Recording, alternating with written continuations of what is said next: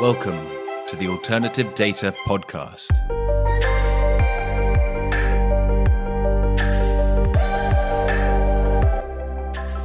Welcome to the Alternative Data Podcast, powered by Exabel. I'm Mark Fleming Williams. In this episode, I speak to Abraham Thomas, founder of Quandl.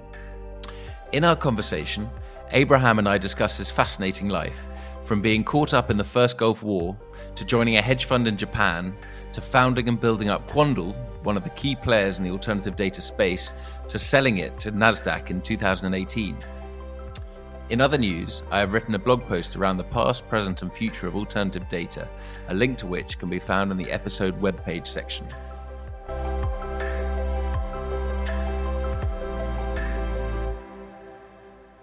Abraham, I want to begin. I've just been looking at your background, and I want to go far back. I think you've had a very interesting life, even long before alternative data reared its head. So I'm really interested to go back all the way to. I mean, you were born in South India, but you found yourself living in Kuwait in the time of the first Iraq War, which I think sounds like a story. How did that come about? What was that like? Can you just put me there quickly? Certainly. It does feel like a story, kind of like an adventure thriller, to be honest. And I was 12 years old, so I suppose I didn't quite appreciate the gravity of the whole situation, but it certainly was quite an environment to be in. So my family lived in Kuwait. We were part of, there's a very large Indian diaspora all through the Gulf nations. And we had lived in Kuwait for a few years. I went to school there. My mother was a teacher. My father worked for the Ministry of Health. Perfectly normal middle-class existence. And then one day, it sounds amazing when you think about it. We woke up in the morning to see tanks rolling down the highway. Literally, stepped out onto our balcony and we could see tanks. And as fate would have it, our apartment overlooked one of the main training grounds of the National Guard, the Kuwaiti National Guard. And so a couple of hours later, we started seeing an artillery battle where the tanks are lobbing shells at the camp and the camp was returning fire. So talk about being plunged straight into, you go to bed one night thinking life is normal, everything's fine. And the next morning you're in the middle of an actual battleground. So, I mean, as a 13-year-old boy, there must have been something a little bit exciting about it. It certainly was. We spent 2 days huddled in the basement, kind of just making quick trips upstairs back to our apartment just to get water and bread and stuff like that. One of those trips, we actually, found that the window of my bedroom had broken and there was like a bullet. I actually retrieved a bullet shell, at which point we kind of decided that the adventure is all very well, but this is not safe for us anymore. So we kind of made our way to another part of town where fortunately there were no battles going on. And we hunkered down. And it very much was. For the next 2 months, we lived in an occupied territory. There were troops everywhere. There were, roadblocks and tests. And you hear rumors of firefights and assassinations. We stood in bread lines. We had no idea what was going to happen. And obviously, a lot of the news source, this was pre-internet, so we didn't have access to a lot of information. And it was all whisper and rumor and innuendo. So quite exciting, quite scary, but also for me, and looking back with the wisdom of hindsight, a very formative experience, because you kind of you realize how fragile a lot of your life experiences are, and you kind of realize what's important and what's not important, and it gives, as I said, it gives you a certain perspective, especially when it comes to things like risk and risk tolerance. And once you've been in that kind of situation, in an actual war, or once you've had to leave everything about your previous life behind and escape with just the clothes you're wearing, things like financial markets and whether a particular stock is going up or down, or doing or building a startup, they just feel much lower stakes, so to speak. You get to understand that all of this stuff doesn't matter quite as much as you think it does. And that in turn, I think, leads to better decision making and just better perspective. And do you think so? Obviously, problems in the Middle East have continued. Most recently, perhaps Syria. Um, would you think favorably towards perhaps a Syrian applicant who had fled his country because he's likely to have experienced that? And would you back that theory far enough to actually give them the benefit of the doubt, or is it you Oh, wouldn't?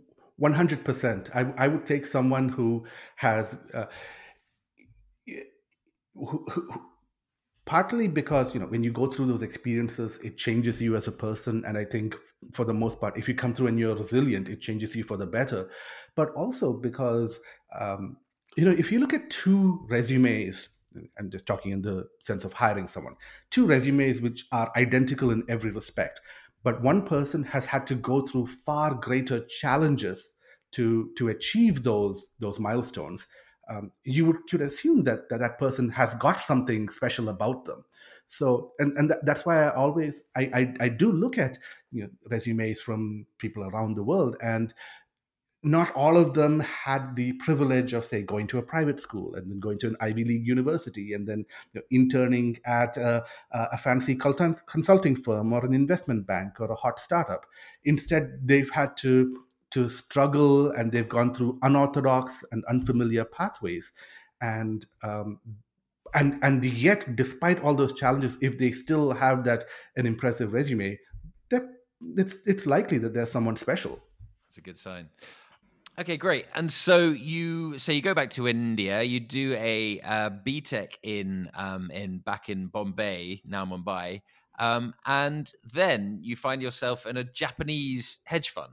Now that sounds like another story. How do you get from Bombay or Mumbai to working in a Japanese hedge fund?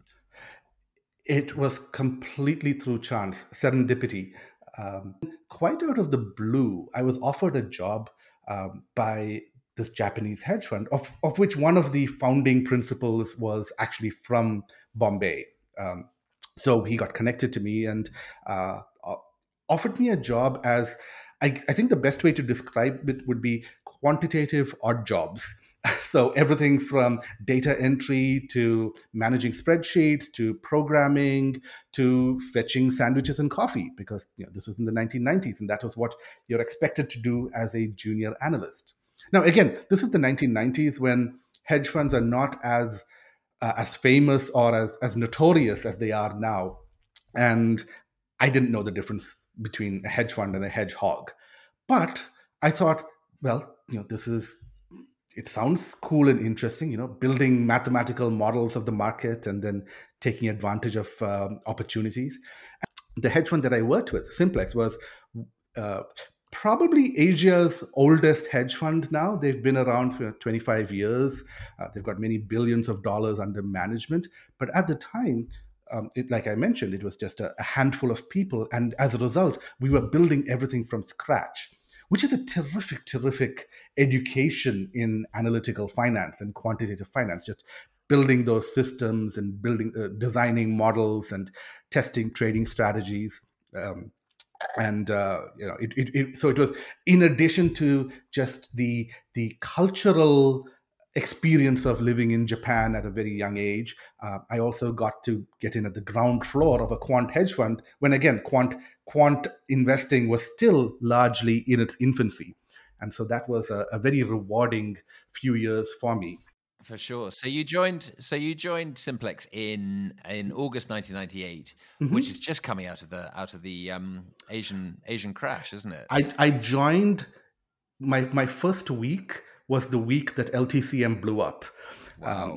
so so Welcome. it was quite entertaining. It was, I seem to be a magnet for the sort of dramatic event.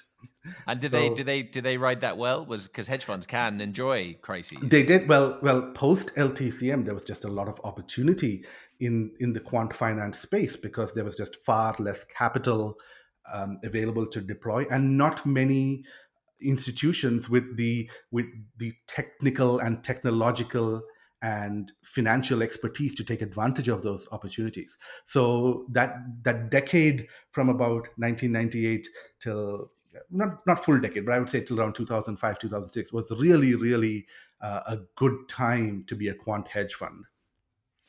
And I mean, and it's also intriguing that it was just that it was in Japan, that it was a Japanese hedge fund. Was there much competition, and how did the Japanese kind of working culture and kind of attitude to risk and all these things, how did that bleed into the investments? Was it unique? It was certainly different. I mean, some backstory here is that the fund that I worked for, Simplex, was one of the offshoots of the famous Solomon Brothers bond arbitrage desk that is described in Liar's Poker. Yeah. And the a lot of the folks from that bond arbitrage desk went on to LTCM. A few others formed their own hedge funds, in the UK, in Hong Kong, and then the Tokyo. A bunch of folks from the Tokyo office of Solomon were behind Simplex. So we definitely had that Solomon Brothers Wall Street DNA. But being in Japan also insulated us a lot. That was junk bonds, wasn't it? They did mortgage bonds, junk bonds. I myself traded U.S. Treasuries, which I always like to think, that's the most liquid and heavily eyeballed market in the whole world, bar none, back in those days. So if you can make money trading Treasuries, you can make money anywhere because it's just so competitive. So, and of course, these days, Simplex trades everything under the sun because it's a huge multi-billion-dollar fund.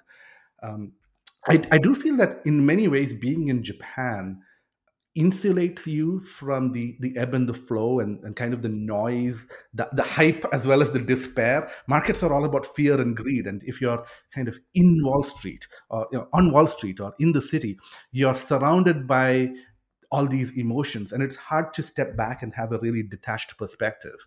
And for me, trading the US market or trading the European market while sitting in Japan gave me a sort of distance that I think really helped make better decisions.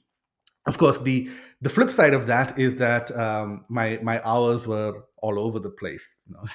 Trading New York markets while sitting in Tokyo is not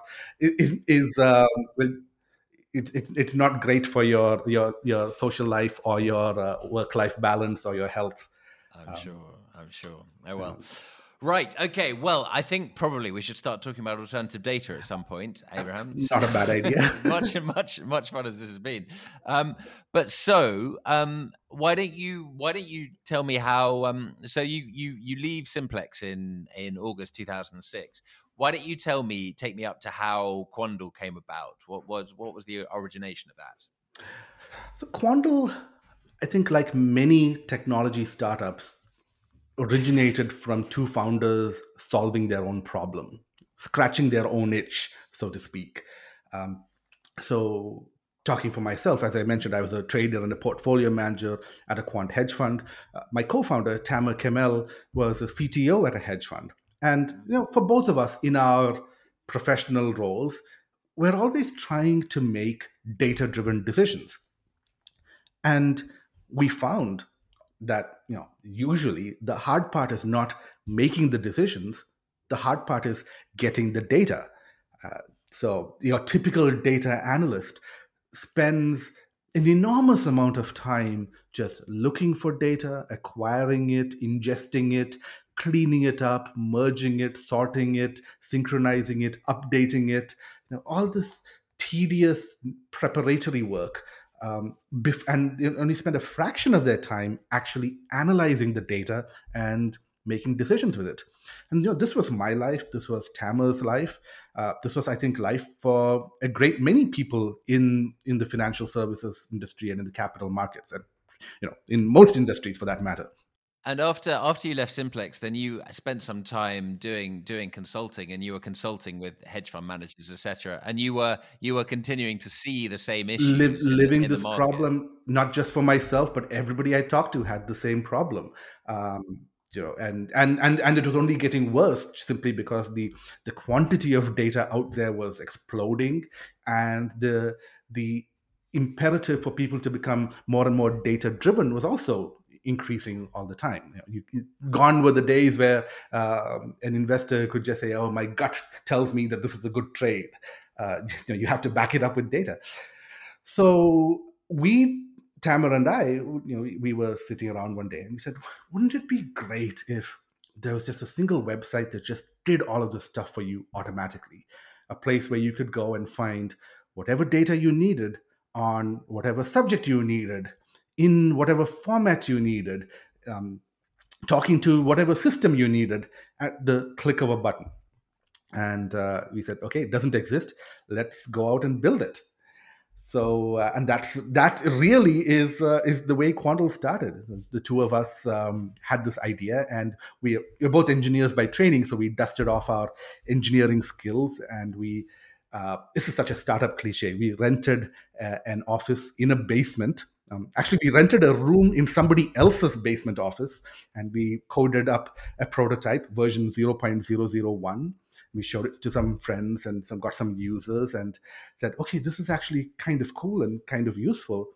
And we raised a little bit of money from friends and family, and we used that to move from our basement office to another office that actually had a window. And we thought that this is it. We've made it. This is in the big time. We hit the big times. Exactly. Nice one. So this is May 2011. You're in Toronto, Canada by now. We're in Toronto, Canada by now. I moved here to be with my partner, who's an economist and is a professor at one of the universities here. Fantastic. So you both created this company. What did you see as being did you think you had any competitors at that point, or did you think you'd come up with something completely new? Well, we knew the financial data space quite well.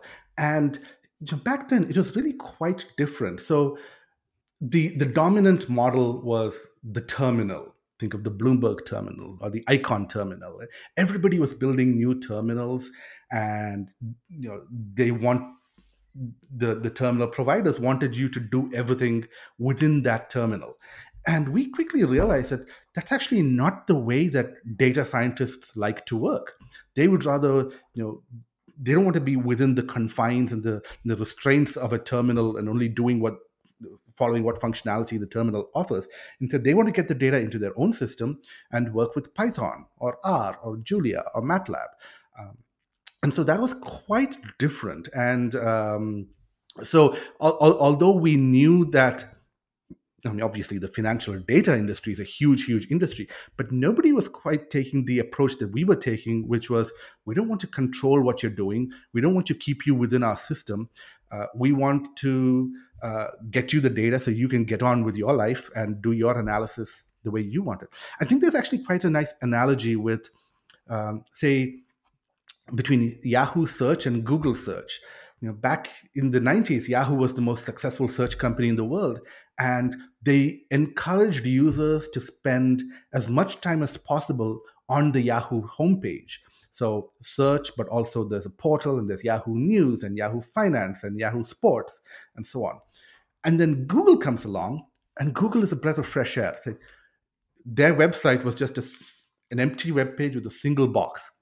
You type in your search, you get what you need, and you're out of there. And Google actually wanted to minimize the time you spent on the Google property.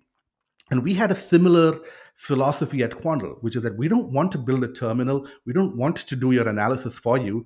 We want to just give you the data you need so that you can get on with your life, and add your own magic, your own insights, whether it's quantitative or qualitative. We'll just get you the data.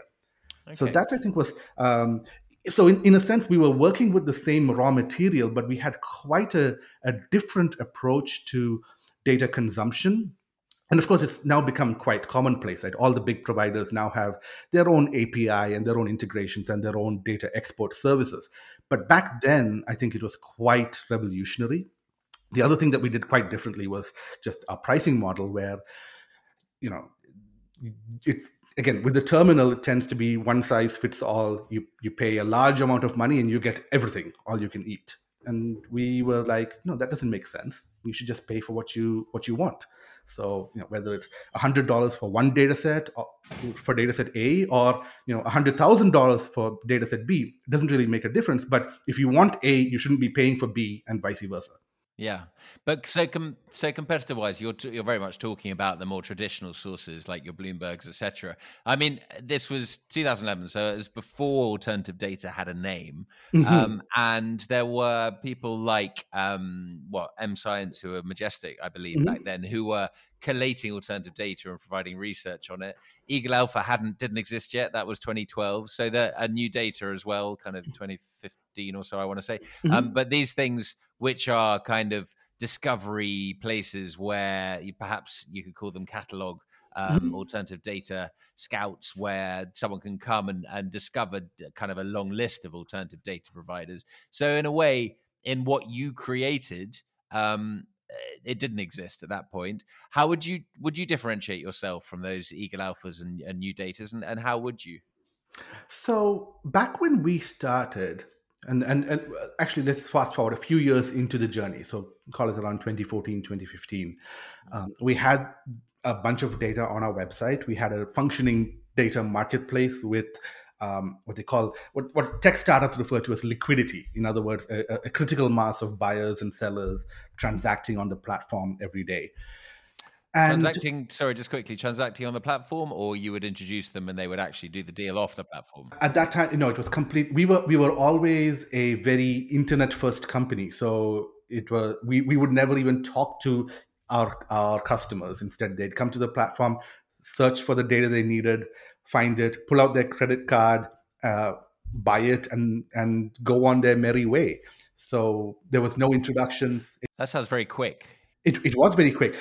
But evaluating data takes a long time, doesn't it? Well, keep in mind that in those days, we were still largely focused on traditional financial data. So, talking things like Ah, market data, earnings estimates, financial statements, economic data, stuff like that, which is well established. so that's why you're thinking of Bloomberg, is because at the time they were your competition. Exactly, exactly, and we were aware, very aware, that being internet cloud native and an internet marketplace allowed us to go after that long tail of data, which is what alternative data was.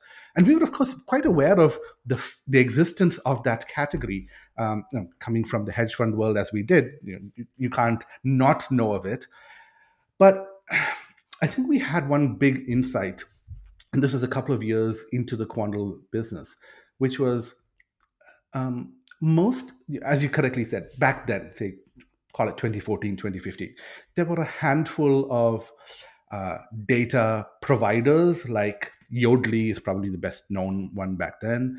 There were a handful of firms like M Science or Majestic, who were essentially intermediaries going out and looking for data and transforming it and generating some value off of it. We're talking And about then there were alternative data now. alternative data. Yes, alternative data here. And then there was there was a small handful of hedge funds that were quite active in the space, looking for new and unusual sources of data. And what we realized was that all of these folks had a alternative data was still perceived as something that grants you an edge, alpha, something that's unique and something that needs to be kept very secret and private and exclusive. And that in turn led to what I would call a sales driven approach to growing the business. So what I mean by sales driven, I mean that individuals, data hunters or data vendors, would go out and try to look for customers or look for new sources of data. And that, so there were a number of hedge funds, for example, that had data acquisition teams, and their job would be to go out and look for data. Mm. And we realized that, especially with the incredible explosion in the quantity of data out there and the number of firms that are collecting and that own data assets, that there's a huge long tail of interesting data.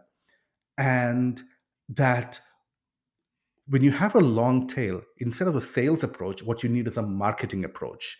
And what that does is that instead of you going out looking for data, you get the data to come to you.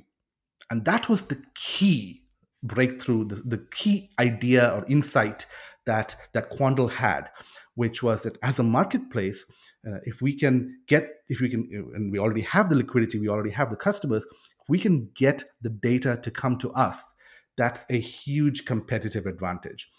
So back in as early as 2015, 2016, when everybody else was treating alternative data as this very cool trade secret that generates alpha and that you don't want to ever talk about it, we were out there shouting from the rooftops, hey, guess what? Alternative data is the new hot thing in finance. And we ran a conference in New York City. We called it the Alternative Data Conference. I mean, now these days there's tons of conferences. There's one every other week. Well, not during the pandemic, but leading up to the pandemic, there's a ton of conferences. But back then, we were, I think, the first one to host one, and it was all about and we invited about 200 of the best known and biggest hedge funds on Wall Street, and a large number of them turned up. And then we spent a day just educating them on this new category in the market. This is a thing, alternative data. There are all these untapped sources of information that could be additive to your portfolios. And we talked about things like, how do you evaluate a data set? How do you test its quality? How do you price a data set? What's the commercial model? How do you deal with alpha decay? How do you deal with exclusivity? And we did a lot of that work, and simultaneously we were out there educating the supply side, the data vendors. We were saying, okay, if you have data, you're probably sitting on a valuable asset. You should explore. How do you price it? How do you sell it? How do you distribute it? How do you manage trials? How do you deliver the data? And so we really grew the market. We grew the market, and we got a lot of coverage from, say, the New York Times and the Wall Street Journal and the Financial Times. They all wrote articles about us, and that opened the floodgates. And we started getting inbound inquiries from all these folks on both sides, from companies, not data companies, right, and not companies in the financial services space at all. These are, logistics companies and software companies and oil and gas producers and hardware companies, and they all call us and say, hey, we have some cool data. We don't know if it's valuable or not, but we saw the work that you've done, read your resources in your white papers. Maybe we attended your conference, and we'd love to know if there's something that we can do with our data. And simultaneously, we got all these calls from hedge funds asking the mirror image of that question, which is like, what cool data do you have that nobody else has seen? Yeah. So you were doing lots of this wonderful evangelist work, which was growing the overall market, growing the alternative data space. At the same time, how were you coping with, because you're transitioning from traditional data into alternative data as it grows, and it sounds like your focus is somewhat shifting. You're seeing the opportunity here. Mm-hmm. How is that? Alternative data obviously is a different kettle of fish in terms of just managing it, and in terms of actually, as we kind of touched on earlier, in terms of being able to evaluate whether it's got alpha or not, and so that automated buyer meets the seller online in a direct, and we just facilitate that transaction. How did that change the mechanics of it when we get into alternative data?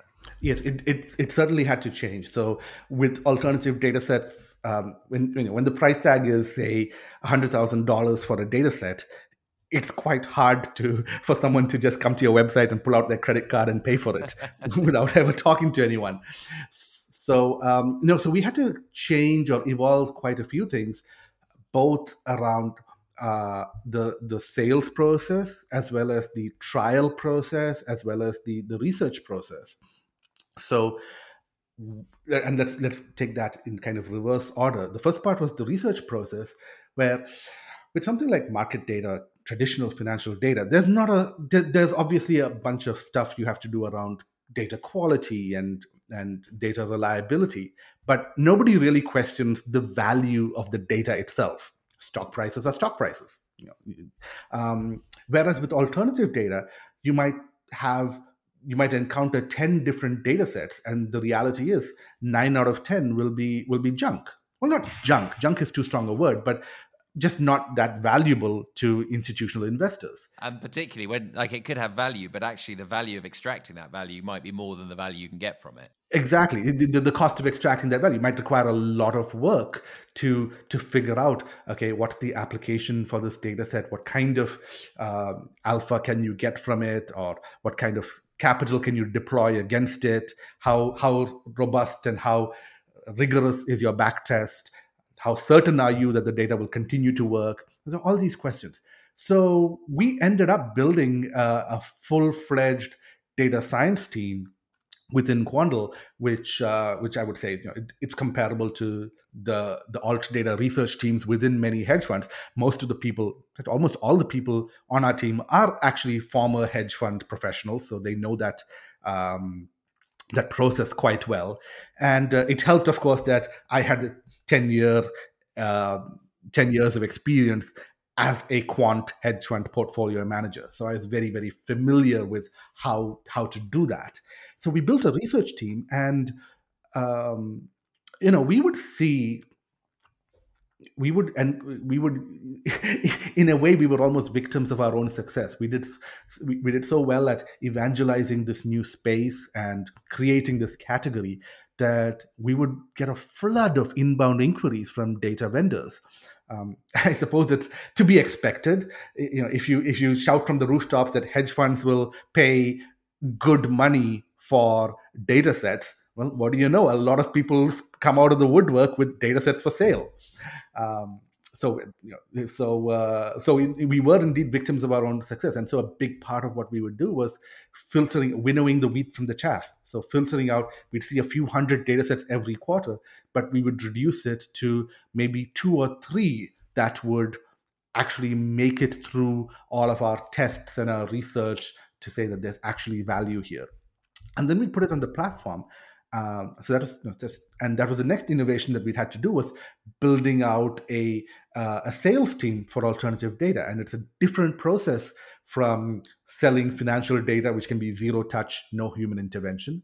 With alt data, because it's a higher price tag, people want to test the data, they want to see that it works, and you have to speak the language of your customers, and they can be, there's a spectrum, right? There can be very, very sophisticated quant hedge funds, all the way to much more traditional discretionary managers who are just dipping their toes in the water of new data sources. So we had to build out that specialty. So you winnowed down all the potential data sets, and you said these ones have value. And so anyone coming to Quandl in order to buy data, the data they got from Quandl they knew would be high quality, and there was a kind of Quandl stamp of approval on it. But that would have limited the numbers somewhat. It was like how many data sets roughly are we talking? Exactly. So in fact, and this has been a trend that I think has accelerated in recent years, which is quality over quantity. I feel that there's one of the biggest challenges for data users on the buy side, whether it's an asset manager or institutional investor, is that they're overwhelmed by the sheer number of data sets out there. If you pick any random category, ESG data, there's 20 providers out there, or social sentiment, another 20 providers. Footfall data, there's probably 50 providers. How do you know which is the best one? And it's overwhelming. And so we made a conscious decision of, we don't need to have, and we shouldn't try to have every single data set in the world on our platform. We don't want to be a catalog, and we don't want to be comprehensive. Instead, we want to be more of a a, a very high class boutique where the very best data sets are on Quandl. So we definitely think that we added a lot. In fact, if I were to ask you right now, how would you characterize the value prop of Quandl to our buy side customers? I would say, well, we see a ton of data, and then we filter it down to the small handful of data sets that are worth your time. That's very interesting, Abraham. In terms of, did that change the business model? In that, did you were you then tied in to the providers, or were you a simple middleman still? I mean, or were you buying the data from the providers in order to resell it? Did it change the transaction? It didn't change that too much. I mean, we've always worked on the principle that um, we want to be aligned with our data providers. So, uh, you know, so we typically have a revenue sharing pattern where if we make sales, we share in the proceeds, and that worked well for us. Okay. Okay. So this is and was that a kind of a big company pivot, did it feel like, or were you still doing the traditional data stuff as well? It didn't feel like that much of a pivot, to be honest, because we still continue to do the traditional data, and that continues to be a very healthy business, growing really well, and it's fantastic for our brand and for our user base. It was just an additional layer, and from the point of view of the technology, a data set is a data set, right? You have the web platform and the search engine and the API and the delivery mechanism. All of that, it doesn't matter whether you're delivering end of day stock prices or something extremely unique and proprietary and exclusive. Data is data. It flows through the pipes in exactly the same way. So it didn't really feel like a pivot in that sense. It just felt a little additive. So in addition to everything that we already have, we now also have a research team and a sales team. Your and Quandl's big. It's a big company now, Yes. or obviously it's been acquired now by Nasdaq. But I've got it in my mind as being a relatively large headcount. When Mhm. did that happen? Was there a year where you suddenly ballooned, or was it gradual?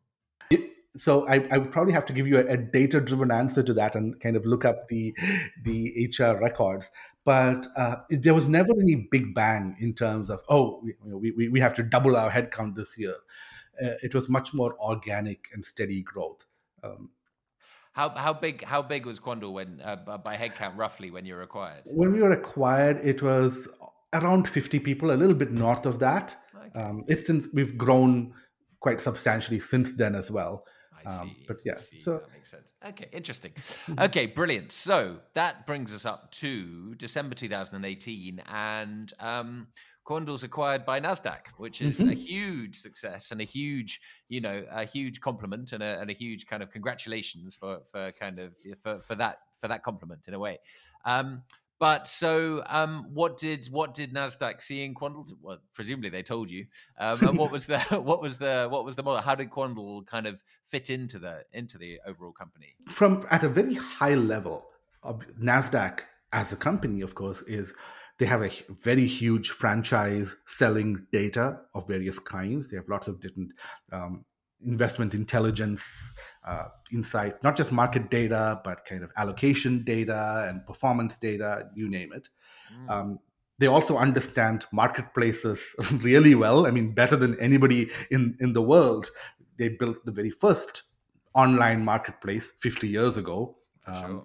and of course, they're also a very technology focused company. And Nasdaq's technology powers many stock exchanges around the world. So, data markets technology. I mean, that's kind of a perfect fit for Quandl, which is essentially a tech startup operating a marketplace for data. So, just at a high level, it's kind of a very natural um, Mm, fit. And what they saw in us was largely what I talked about earlier, which was that we had built almost like an alternative data acquisition engine, in that at least in North America and increasingly so in Europe and the Far East, if you are an organization with data and you're looking to monetize it, I can almost guarantee you that you will call Quandl, because we're just kind of the market leader, and we have all of the world's largest hedge funds and investment banks and asset managers and so on as our customers. And we're one of the best known brands and reputation. So it just, and in the data business, that is what matters, right? Having access to the raw material, having that inbound engine.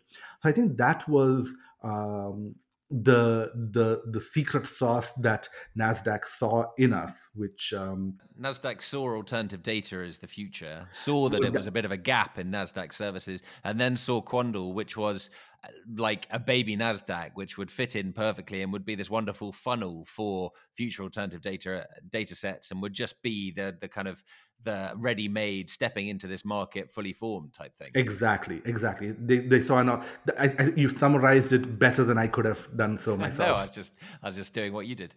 But so okay, so that's great. So you kind of you're subsumed by into the larger company in December 2018, and you've been working out your period at Nasdaq post acquisition for the last 2.5 years, is it? Something like that. How have you seen how's Quandl changed during that period? Well, it's grown for starters, which is very nice. I think that was also part of the motivation from us as founders. As a founder, it's always difficult to sell a company that you've kind of grown from inception to maturity, especially if it's the company's doing really, really well, which was the case for Quandl. And this, going back to 2018, when Nasdaq came knocking on our door, we were actually just preparing to do our Series C of venture capital fundraising. And our plan was to take those funds and invest in global growth. So we were back then predominantly a North American company, in that most of our customers and most of our data sets were in the United States. And we wanted to expand to Europe. We wanted to expand to the Far East, to Japan and China and Australia and Hong Kong and so on. And we wanted to build out our sales and marketing team globally. And Nasdaq came knocking on the door, and well, guess what? They already have that global footprint. They already have sales relationships, sales teams on the ground in all those places, with relationships with all the major institutional investors in all those places. So it felt like by partnering with Nasdaq, we could kind of almost fast forward into the future by 2 or 3 years, and just plug into their global distribution, which was really fantastic. And then the other thing which attracted us was simply partnering with a brand like Nasdaq, which is such a well-known and well-respected company globally. And obviously within the alt data space and within North America, Quandl is extremely well known. But if you're meeting someone, say in Tokyo, bring a full circle back to Japan for the first time, the Nasdaq brand is just much more recognizable.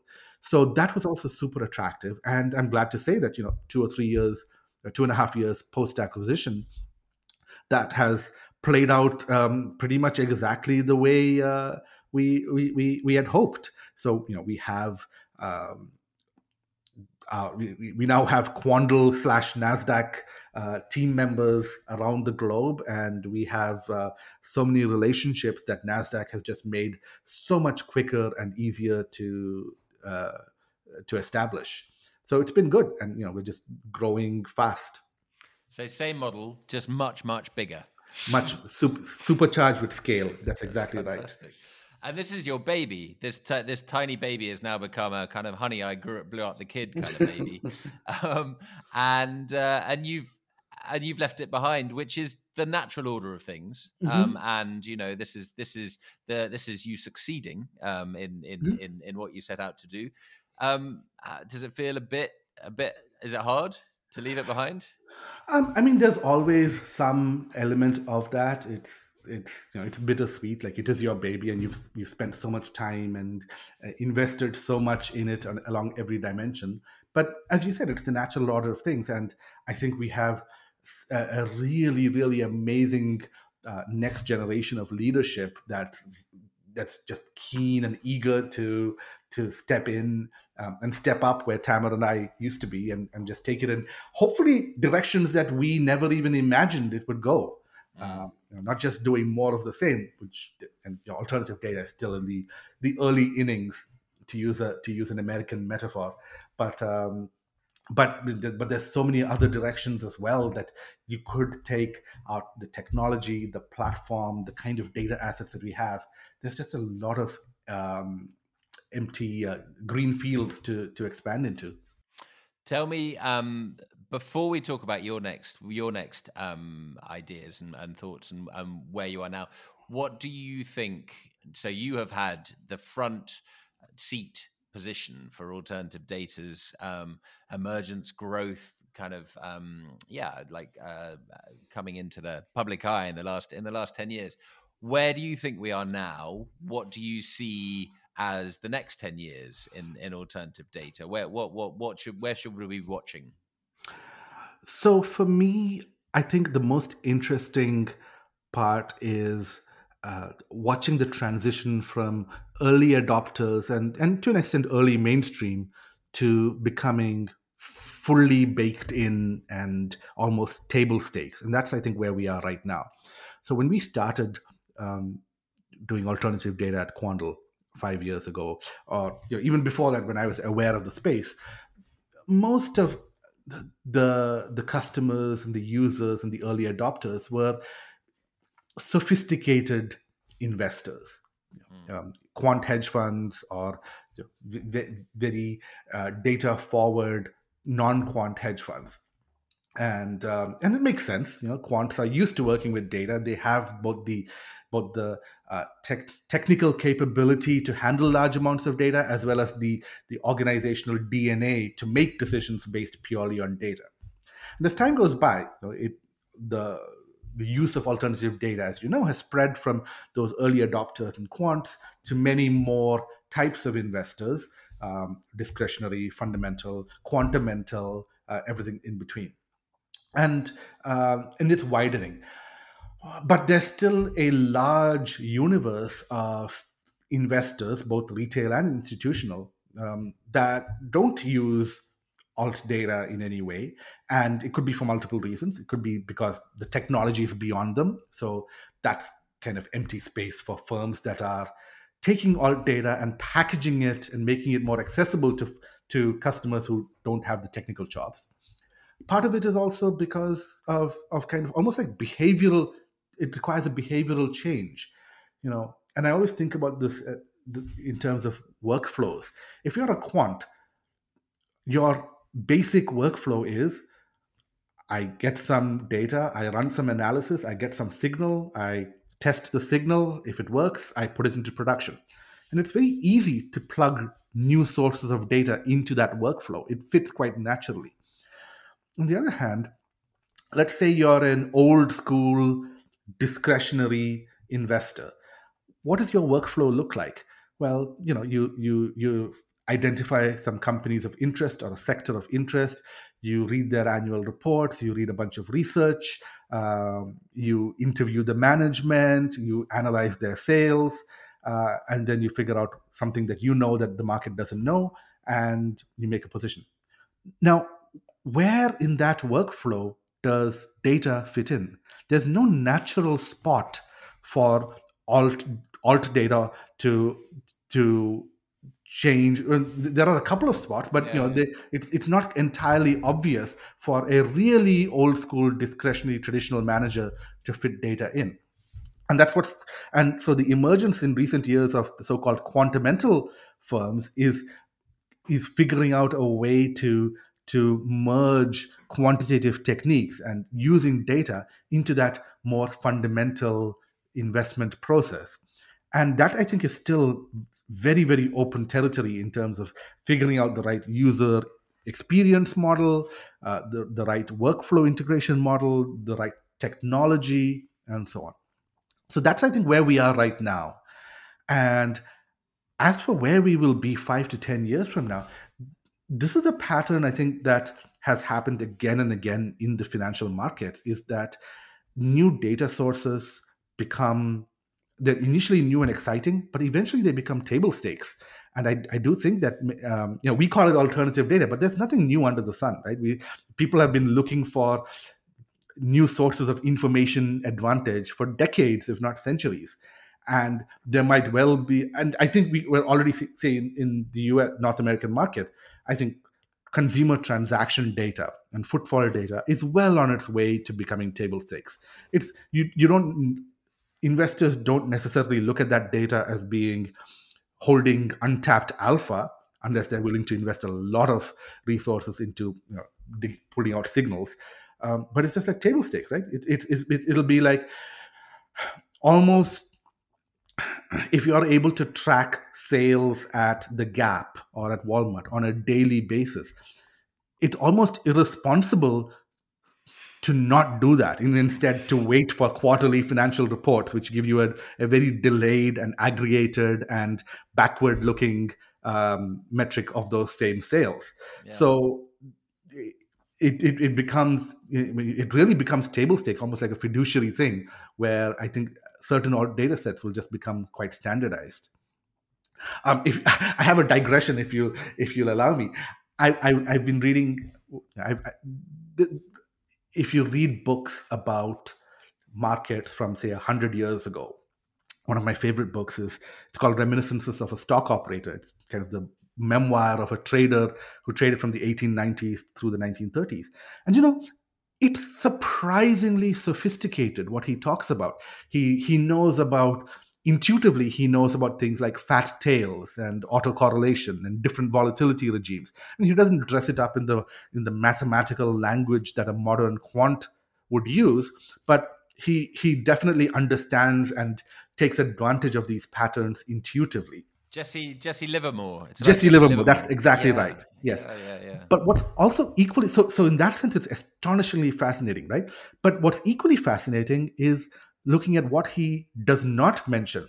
Not once in the book does he mention things like PE ratio or earnings or EBITDA or EPS or balance sheet or leverage. None of that. And that makes good sense, right? Because back in the 1920s or when he was trading, that information was not widely available. It certainly wasn't standardized.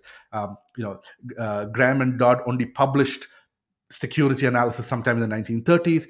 It took until the 1950s before the SEC started mandating that companies publish financials. It took some more time, a couple more decades before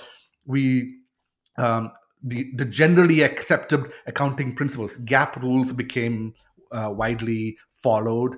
Again, it took another decade or so before Thomson Reuters and FactSet and Bloomberg started digitizing those financial statements and making them widely available. And now, of course, everybody uses them, right? You learn it in first year MBA. Your first course is an MBA, is security valuation. How do you look at it? How do you read a financial statement?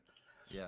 And kind of the point I'm making is that... No, I'm with you, Abraham. You're making exactly the same point that I've wanted to research and look into myself. It sounds like you're way ahead of me in terms of alternative data is just the new form of data, which, however, 70 years ago or whatever, then what we call data now would have been alternative data. Exactly. Right? A data set emerges. Initially, it's quite obscure. People don't know how to use it. Many people don't use it.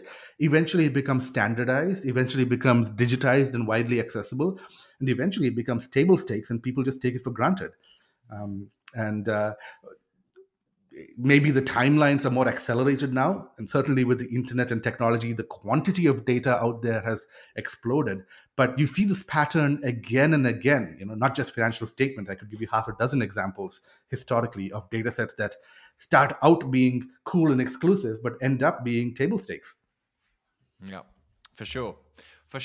So in 5 or 10 years' time, alternative data just becomes will be subsumed into the market as just what everyone uses, and it'll be on everyone's interface, and it'll be taken for granted. Not, by the way, mind you, not every alternative data set will go down that pathway, but the best ones will. And that, again, I think is consistent with what I was saying earlier about Quandl, where we are very much about, these days, quality over quantity. It's not that you need millions of data sets to generate alpha, but there are a handful of data sets that in fact, it's not even so much about finding a relative advantage over other people. It's like, if you don't have this data set, you are at a relative disadvantage versus other people. And that's the transition that's happening in the next few years, which I think is going to be super interesting. What does this mean for people who are currently working within the alternative data space? It's a good question.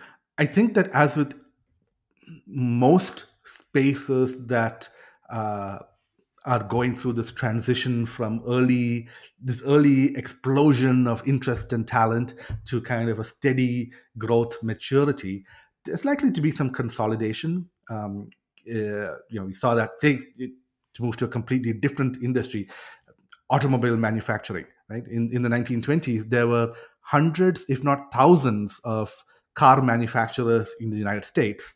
By 1950, there were only three, and it's been three ever since then. Now four with Tesla, and then there's been a recent resurgence thanks to electric vehicles. Again, the number is expanding. But a new technology comes in, there's an initial explosion, then there's consolidation, and then you wait for the next wave. So I think that works quite well with alt data as well. There were a few early pioneers, then there's suddenly, these days we're in the explosion part of things, but I do think that we're going to see some consolidation, and a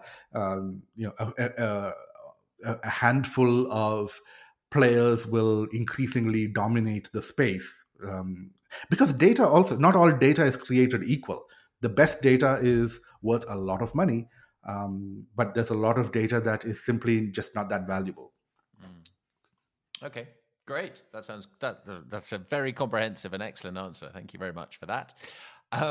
Abraham, you have, as we say, you've left your baby, which you grew to be a monster, in terms of size, and you are now exploring your situation. Last time this happened was after you left Simplex, and you spent a number of years consulting and taking an extended sabbatical, etc.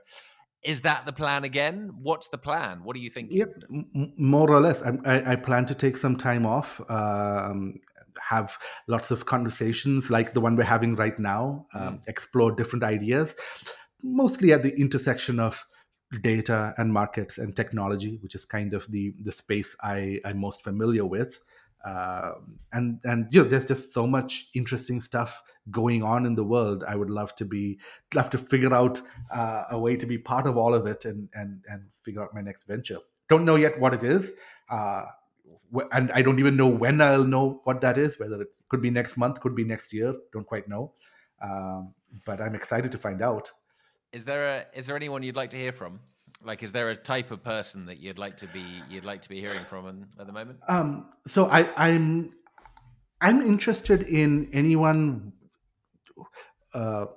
So quite apart from my day job at Quandl and previously at a hedge fund, I'm also a fairly active angel investor, and I invest in startups around the world. And I have such great conversations with founders doing very interesting and innovative things. I still focus largely on the data and fintech space, and marketplaces. I mean, I have a few things that I know well, but those conversations are really fascinating to me because it just tells me just how much untapped opportunity there is. There are so many problems in the world just waiting to be solved. So those are the conversations I do enjoy having. And in a typical barbell move, I also enjoy conversations. I've had a number of conversations with extremely large organizations. We're talking, asset managers with 9 digits under management. Or more, 9-digit billions. So sorry, 3-digit billion. I've lost count of the digits. Wow, you really had my attention more then. Zeros than you can count. But the point is that they're all retooling for this data-driven future. And it's quite interesting to see how they navigate those challenges because everyone's becoming more data-driven.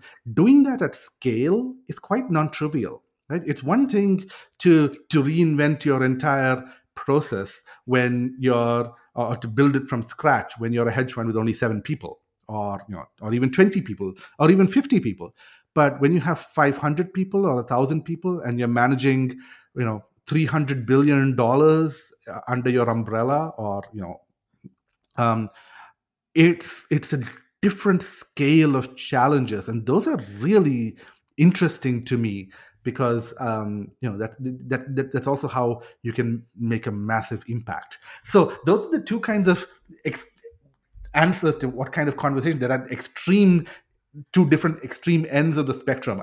I love to hear from founders in basements and garages, and I love to hear from massive organizations, because they're both looking at the same problem, which is we're moving into a data-driven world, and we're still figuring that out. Are there any small companies that you've invested in, alternative data companies you've invested in, that you think might be worth a mention? I haven't actually invested in any alternative data companies yet. I'm obviously aware of a lot of them. I've been chatting with a lot of them, but no investments yet. But watch this space. Yeah, you're free now. You're a free man. You can do whatever you want. I can indeed. Yeah, fantastic. Brilliant. Well, Abraham, that has been extremely comprehensive and fascinating from my perspective. Thank you. We've been on quite a trip from the Gulf War across Japan and to into Quandl and beyond. It's been great. So thank you so much for sharing all your experience, and yeah, I'll be keeping a very close eye on your LinkedIn page to see what comes next. Mark, thank you very, very much indeed. It has been an absolute pleasure, and I really enjoyed our conversation. We did indeed cover a lot of ground, so it's been fun. Thank you once again for having me on, and yeah, I'll looking forward to whatever the future holds.